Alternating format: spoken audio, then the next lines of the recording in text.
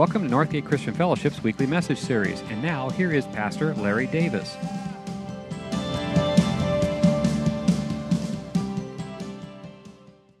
I hated church when I was a kid.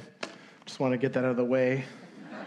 Man, I hate it. I don't know. If I came here, though, I'd see a spa inside. I'd be like, party. Awesome. Oh, my gosh, I hate it. My mom always made me go every Sunday. We went to church, and it was like, I don't know if you guys have ever done this, but like you just learn how to play dead really good, or you're always sick. And I always waited for the bribe because the bribe was coming like, come on, we'll go get a donut at church. I was like, all right, let's go to church, get a donut. And I would wait. There would be like a moment. I knew if we got so far in, it was like mint time. Like if I'd gotten that far, the reward was a mint. So I'd just be like, push for mint time. Be like, oh, mint time. And then there was coloring time and drawing time and like, she's going to smack me time because I'm... man, we went to church all the time, and I was like, I remember looking up at the guy up front and being like, you must have drawn the short straw of the community. Like, that's got to be the most boring, worst job ever. That's horrible. This didn't like it. Every week we went there. We like even would come back early from vacation to go to church on Sunday. Like, we'd come back early from like camping to go to church on Sunday. And I'd be like, Mom, school doesn't start till Monday. Why are we coming back on Sunday? Well, we got church. Oh, my gosh. We do. I think in the American culture, there's like this thing about church. That, like, hey, have you been to church? Hey, you're going to go to church? Hey, you got to get the family to church? Like, we got to get to church. Everyone's going to church. Let's go to church. And after a while, it becomes like this theological thing. If we can just get everybody in the building, if we can just like get the kids there, if we can just get, if Elvis is in the building, we're in the building, everyone's in the building, everyone's there, then like there's some like magical spiritual thing that's going to take place. And sometimes I think we tend to judge our spirituality on like, hey, I went to church and I sat in a row. If you're new to church, I just want to tell you, we really don't put a whole lot of emphasis. God doesn't take attendance on just coming and sitting in a row. It's so much bigger than that. It's much, much bigger than that. And you're smart people. You're smart people. Some of you were raised in a family where like dad never missed church. He never missed church. And he missed a whole lot of other important things in your life. In fact, some of you probably even would like to go back to dad and be like, Dad, you never missed church. Why couldn't you miss church and instead you missed my ball game? Or like you wouldn't miss church, but you'd miss my recital. And there were so many things you didn't ever miss church for, but you missed out on so much of my life. Some of you grew up in a family, and you went to church every weekend. And then Monday through Saturday, you looked for evidence that you'd actually been to church that weekend. There was this thing of like, we may hate each other all week, but by golly, we're going to go to church on the weekend. This value of just being in the building, like we're here. Things are better. And I just don't believe that like that was the way it was supposed to be. Like that's just it.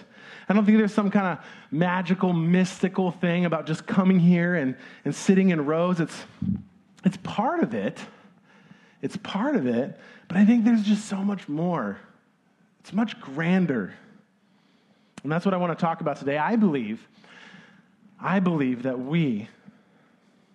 the whole thing is about people who have discovered God allows us to call him Father. And he sent his son to teach us how to live and then to pay for our sins. And that we want to be more like Jesus. We want to be more like Jesus. And I've discovered that part of it, not all of it, part of it in that process is coming. And to become more like Jesus is coming and gathering and listening and learning and listening and learning and gathering insights. But I think that's just part of it. So as we continue in this series in James, I don't want us just to get part of it. I want us to get the whole thing. And nobody really says it better than Jesus, so I'm going to let him say it. And then I'm going to try to talk about some stuff after that. So if you'll join me, I'm going to go to Matthew 7:24. This is right after what people say is the greatest sermon ever, the Sermon on the Mount. And it was really fantastic, but most people don't really know what it says exactly, and it's really overwhelming and hard to do. And then he says this: Therefore, everyone who hears these words of mine that's like the come to church part. We're here listening to his words. Therefore, everyone who hears these words of mine, some of us come here and we bring our Bible, and some of us we take notes, and some of us like we tweet stuff, and you're the whole time you're waiting like just say something good so I can tweet it. Some of us, we like check in on Facebook, like, hey, I was at church. Everybody needs to see, like, I'm here. Like you're waiting me to say something awesome, and you get a like or two. And so that's the come to church part, right? It says, therefore, everyone who hears these words of mine, this part right here, right?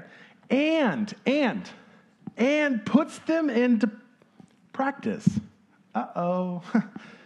Wait, I like the first part. But I come here and like the listen part, that's cool. But puts them into practice. It's like a wise man who built his house on the rock. Some of you guys who maybe went to church, you knew this song. We sang it in church. It was like, and then the rains came down, the floods came up, and the rains came down, and the floods came up. And it blew, and it beat against the house, and yet it didn't fall because it had a foundation on the rock. And then Jesus says this. He says this, but everyone who hears these words, it's all of us again, of mine, and does not put them into practice, is like a foolish man who built his house on the sand. And the rains came down, the floods came up, and the rains came down, the floods came up, and it came down the crash. Nobody did that song? Okay. I need more people in the front row that did that song with me. Everybody in the back row was like, what is happening? It came down and it fell with a great crash. And then Jesus, after he's done talking about this, he says, hey guys, yeah, that's great. Thanks for sitting here in the front row. Thanks, Matthew. Thanks for taking notes. This is great. Acknowledging everything. You're getting this all down. Thanks for listening. But if you hear what I'm saying, you don't do anything with it, even if you hear it and you believe it, even if you hear it and you're convicted by it, even if you hear it and you go, that's what like Christian people do. They go, that was good. Even if you hear that and you don't put it into practice, you're like a foolish man who built his house with no foundation. And when the storm comes, because we all know it will, it says you'll fall with a great crash. So the reason that we gather here, the reason we come to this place and we listen and we learn and we open God's word together is because some of us have already had that crash. Some of us have already had a crash, and we don't want another one. Some of us have crashed our marriages. We don't want to do that again. Some of us have crashed our finances, and we don't want to do that again. We're still digging ourselves out of that. Some of us don't have crashed morally. Some of us have crashed relationally. Some of us have crashed our kids. Some of us have crashed our bodies, And maybe, and many of us in these moments have discovered that when we come and we listen and we open God's word, and we listen, and we learn, and then we do what Jesus said. We practice, we do, we apply what Jesus taught. We can avoid further crashes. I'll tell you my favorite group of people that come to church. It's middle schoolers, high schoolers, and college age. Gosh, I love that group. I love you guys. I love that group because they're more pre-crash than the rest of us. Just because, and it's not because like they haven't figured anything out. They just haven't had the years of experience to experience as many crashes as we have. And if we can come around them, and if we can tell them and teach them, like, hey, it's not just about listening, it's not just about sitting words, but doing what he said and getting a firm foundation, and teach them what God says, that when the storms come, because they're going to, we all know this, and havoc is in their lives, at the end of the day, they're going to be able to stand firm. So really the bottom line of this is that hearing and doing is what makes the difference. Hearing and doing is what makes the difference. Here's the deal. The Northgate, coming here on the weekend, the gatherings and online, and everyone who watches and listens to the message online and in the app, it's just not, that's hearing. We're just not content with that until everyone is doing, because that's what makes all the difference. I'll give you an example. some of you know what I'm talking about. Some of you have exercise equipment at home. I don't even need to tell you. You already know. Do you remember how healthy you felt when you bought that? Like when you got and you're like, wow, I just feel so good about myself. I just bought a treadmill. Man, this is going to be amazing. Honey, let's go out to eat and celebrate. This is going to be great. And then you lugged it in, you dragged it somewhere, like you got some weights, and you're like, I'm going to set up a home gym. It's going to be awesome. Bowflex. Oh my gosh, I have grand dreams. You guys don't even know how much reading I'm going to get done while I'm working out. And like, I might even study the Bible. It's going to be awesome, right? And you just felt better, but you weren't any better. Jesus says you can buy all the equipment you want, but unless you're doing it, it makes no difference. And the same is true in advancing your relationship with God and deepening your faith. So now, years later, Jesus' brother, it's his younger brother James, he writes this letter to some Christians. It's in the New Testament, and he gives us his take on the very same thing that Jesus had said. He says this in James 1:22. He says, "Do not merely listen to the word and so deceive yourselves." Do not merely listen to the word and so deceive yourselves. Isn't it crazy how relevant that is today? 2,000 years ago, how relevant it would be in this moment. That we've come, and we understand that when we come and we listen, and for some reason we feel like coming and listening and sitting in a row somehow gives us progress. I bought a treadmill. I bought some weights. I'm already making progress. We feel like we've made some progress.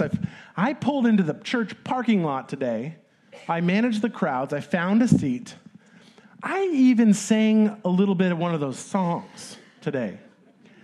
I even felt emotion. I must be making progress. And James says, no. You're deceiving yourself. Another thing that's a part of our American culture is that, and it's so interesting, I don't know how this came about or where this came from, but coming to church is sort of synonymous with feeling bad about ourselves, right? I hate to go to church, but I love to go to church. I just hate it, and I love going to church. But I always feel so bad about myself. And we've equated, some of you especially, we really equated that feeling bad about ourselves and feeling guilty about ourselves is the same as having a spiritual experience. So the worse we feel about ourselves at church, the closer we feel to God. And it's like this emotion, and you come up and you're like, oh my gosh, this was such a great service. Totally feel convicted, totally was talking to me the whole time. You're like, wow, what are you going to do about it? Nothing. That was amazing. I'm coming back next week for sure. This makes me feel awful, but I love it.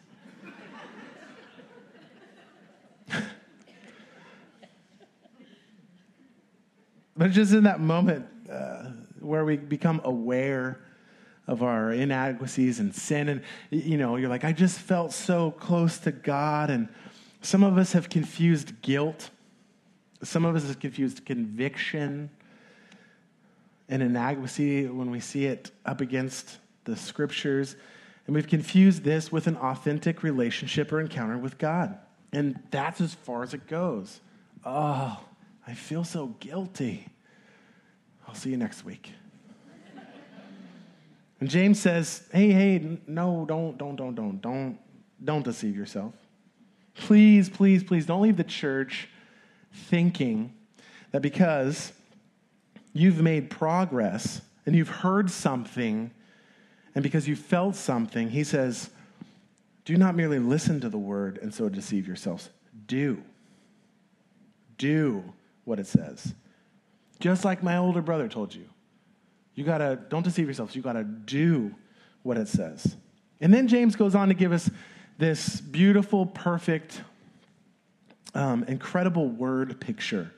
He continues and says, anyone who listens to me, or anyone, that's us, who listens, that's what we're doing, to the word, but does not do what it says, is like someone who looks at his face in the mirror, and after looking at himself, goes away and immediately forgets what he looks like.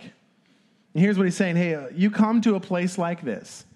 You come here and you sit in the rows, and you listen to God's word being taught. You open that up. where we use creative elements and we have lights and we have loud music to keep you awake and we have visual aid and all these things, free coffee. We're like trying to make you comfortable in these big squishy chairs. You know, you come to an environment like this and you become aware of some of the things that need to change in your life. You become aware that you maybe need to do something different with your family. You become aware that maybe you need to date differently. You become aware of maybe I need to spend my finances a little differently. You become aware that maybe I need to change the way I'm interacting with my children and like actually interact with my children. You become aware that maybe you need to confess to your parents. You come to an environment like this and you become aware that something needs to change. And to leave and not change is literally like walking into the bathroom in the morning after you've slept on your face, looking at yourself in the mirror and going, oh. Then getting dressed and then leaving and going to work or school and doing nothing about it. That's ridiculous. No one would ever do that. I know you don't. I can tell you how long you stare in the mirror every day. I can. Do you want to know? Until it gets better. That's how long everyone sits there and stares in that mirror. Until you fix it. Right? You'll stand there as long as it takes in the morning until you see something different. Okay, well, like only like like seventh graders and down, they don't care what they see. That's what, do you remember being in middle school? Oh my gosh, you didn't care what was in the mirror. You're like, hey, can I go sleep over at my friend's house? and your parents are like, oh, you need me to give you some stuff? You need some stuff like for the morning, like a toothbrush and a comb. And what are you gonna wear to bed? And you're like, what I played in.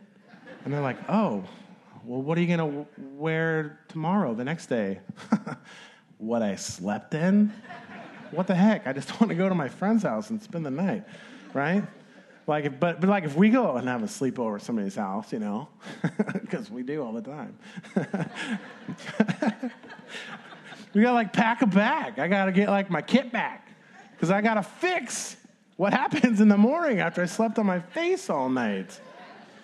Right? We would never do that. We would never dare to look in the mirror and not do something about what he says. And James says to do that, to sit under God's teaching, right? To sit under the teaching of his word, become aware of the changes that need to take place in my heart, in my relationships, the forgiveness, the apologies that need to happen. I confess something, the money you need to quit spending in a way, the relationships that maybe you need to get out of. To listen to God's word taught and become aware. It's like looking in the mirror and saying, and then doing nothing about it. He says that's just foolish. You'd never dream of doing that in the real world. In the real world, you never get credit for looking in the mirror, right? Like no one ever gives you credit for looking in the mirror. You don't do nothing about it. If you got up in the morning, you did nothing about it, and you went into work and someone was like, oh, and you were like, what? And they're like, well, I don't know. Maybe you should line it up a little bit or put a little makeup on or comb it out a little bit. You would never be like, no, don't do that to me. I looked in the mirror, and they would be like, well, at least you're looking. You don't get any credit. They're not like, oh, okay, at least you looked. In the church world, in the spiritual world, we deceive ourselves. We think that somehow I'm getting credit, right? Right now, you're getting credit for sitting in rows and becoming aware of what I need to change. And you don't get credit for being aware.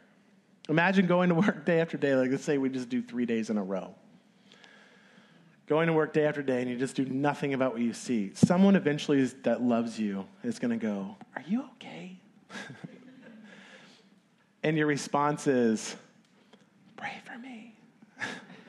And they go, well, why? Well, because I need to start wearing makeup and I need to shave and I got these little red things on my face I need to take care of. Pray for me. And they're like, why don't you do something about it? And then they say, no, just pray for me. You would never do that, but we do that in every other area of our life. Here's the strange thing about it. Here's the craziest thing about it. You see, the greatest regret most of us have isn't whether or not we took care of the things on the outside. The greatest regret is whether or not we took care of and that we're refusing to deal with the things on the inside. Man, we always try to make sure we look so good on the outside, but we so often don't do anything about what the real issues are, the heart issues, the habit issues, the attitude issues, the forgiveness issues that wrecks and ruins our life. It causes havoc and takes us down. We would never dream of leaving the house without fixing what you see in the mirror. But for some reason, why are we so willing to walk away from an environment like this and refuse to deal with it? Refuse to deal with what we're confronted with. So, Northgate will not be content. We're not content with just full rooms. We're not content with just building more buildings and new buildings and nice things. We're not content with the tens of thousands of people that listen to the podcast every year. We want to create environments. We want to create environments where people do something with what they hear, where they get out of rows and get into circles. And James goes on, it's pretty powerful. He says, but whoever looks intently, some of you know it, looking intently. Some of you ladies have the intently mirror. You know what I'm talking about? Like that round one? I was at a hotel once. I was like, what's this? And it like had a power switch for a mirror. I turned it on. I was like, ah! I saw things you should not see in the intently mirror. All right, sorry about that. But whoever looks intently into the perfect law that gives, the perfect law, that's the scriptures, that gives freedom. But whoever looks intently into the perfect law that gives freedom and continue. If you're younger or if you're a new Jesus follower, that freedom word probably bothers you a little bit. You don't tend to associate freedom with the scriptures. When I was a little kid, I was so confused as to why the Bible was gigantic. I was like, I did not understand why there are so many pages in tiny print. This is ridiculous how big it is. You could sum up the Bible on a 3x5 card. It was no. Hey, God, is it okay if I? No. Can I do this? No. That's all I felt it was like, right? When you're 16, that's what you see. And people would always say like, oh my gosh, isn't it so liberating? There's so much freedom in being a Christian. I'd be like, where are you going? What kind of Christian are you? I don't understand. But then some life experiences happen, right? I got older. You got older. When I was younger, I'd see like it teaches forgiveness. Like you need to forgive someone and be like, are you kidding me? I need to give somebody a gift after they've done something to me? Who does that? This is nonsense. It's about payback, and I'm going to wring it out of you until I finally get it back, if it takes the rest of my life. Some of you guys have met people. Some of you, now you're older. Now you see it. Some of you guys grew up in a home with a dad who decided he would never forgive his own father. Some of you have grown up in a home where you had a mother who would never forgive her sister. You grew up around people you work with, and they're so angry and so bitter, right? It's like the venom that belongs to someone else, and you think, what's up with you? And they just never choose to forgive. And to forgive is to let somebody off. And the perfect liberating scripture says, no. When you forgive, you let you off. You give yourself a gift. Oh. I grew up being taught I'm to honor God with my body. Well, you're 16, that's not freedom, that's shackles. But now I'm older. Now you're older. Many of us, most of us, maybe even all of us, wish we could go back to some time, some season in our life when our expression of freedom created bondage in our bodies and our habits and in our memories. And we wish we could go back to this time, this season during that weekend or during that spring break, or during that season of life, during our first marriage, and honor God with our bodies. And some of you would be liberated because of choices you've been making then. And this all makes sense. This all makes perfect sense. And it only makes sense when you do something with what you've heard. with what you hear. And as one of your pastors here, friends, I want you to be free. I want you to have that. And I know you will never, ever be free just coming here and hearing and listening to messages. The only way you're going to be free is when you do something about what you've heard. And here's how he finishes up. But whoever looks intently into the perfect law of the scriptures that give freedom and continues in it, not forgetting what they have heard, but doing it, they will be blessed in what they do. Friends, it's about getting out of rows and getting into circles. That's what we want to do here. Get out of rows and get into circles. To begin to do something with what we've heard, with what we hear each weekend. One of the most beautiful things that I love about this weekend, and it happened totally organically. When I came in last night, I saw a 14-year-old playing the piano for us this weekend and leading us in worship. And a 16-year-old and a 19-year-old standing behind Jesse and leading us in worship. They're doing it. They're not just hearing it. They're doing it. And there's so many of us in here that aren't. So we want to help you. We want to help you get out of rows and get into circles. Some of those circles is getting into a small group, because we know that when you're in a circle and you're serving together with a smaller group of people, or you're in a circle in your home, or you're in a circle at work with a small group, and the people in small groups and different places, and you're having those relational connections together, and you're talking about what you've heard, that it becomes personal, and then it starts to change. You begin to do it together. We're not just talking about our finances. You start talking about like my finances with that small circle, with my kids. This is what's going on in my life. This is what I'm struggling with. How can I apply this week? How are you applying? How can I help you on this journey as we do what Jesus taught us so that we would be blessed in all that we would do and not deceive ourselves? So how do we get into circles? That's what we want to do. We actually have 3 baptisms in a minute. Some people decided, yeah. But you know what that is? 3 people got out of the row that they came here to do, and they said, I'm going to do something. I heard it, and it's time to do it. And that's going to be an expression of freedom. How cool is that? Maybe there's more of you in here. I need to get up, go wear our shorts, that'll fit you. Go wear our t-shirt you get to take home. Get a towel. And come here and do it. And do something about what you've heard. Oh, so it's cool. We have all the kids coming to see what it looks like when people do things. Going down the aisle. So, will you bow your heads?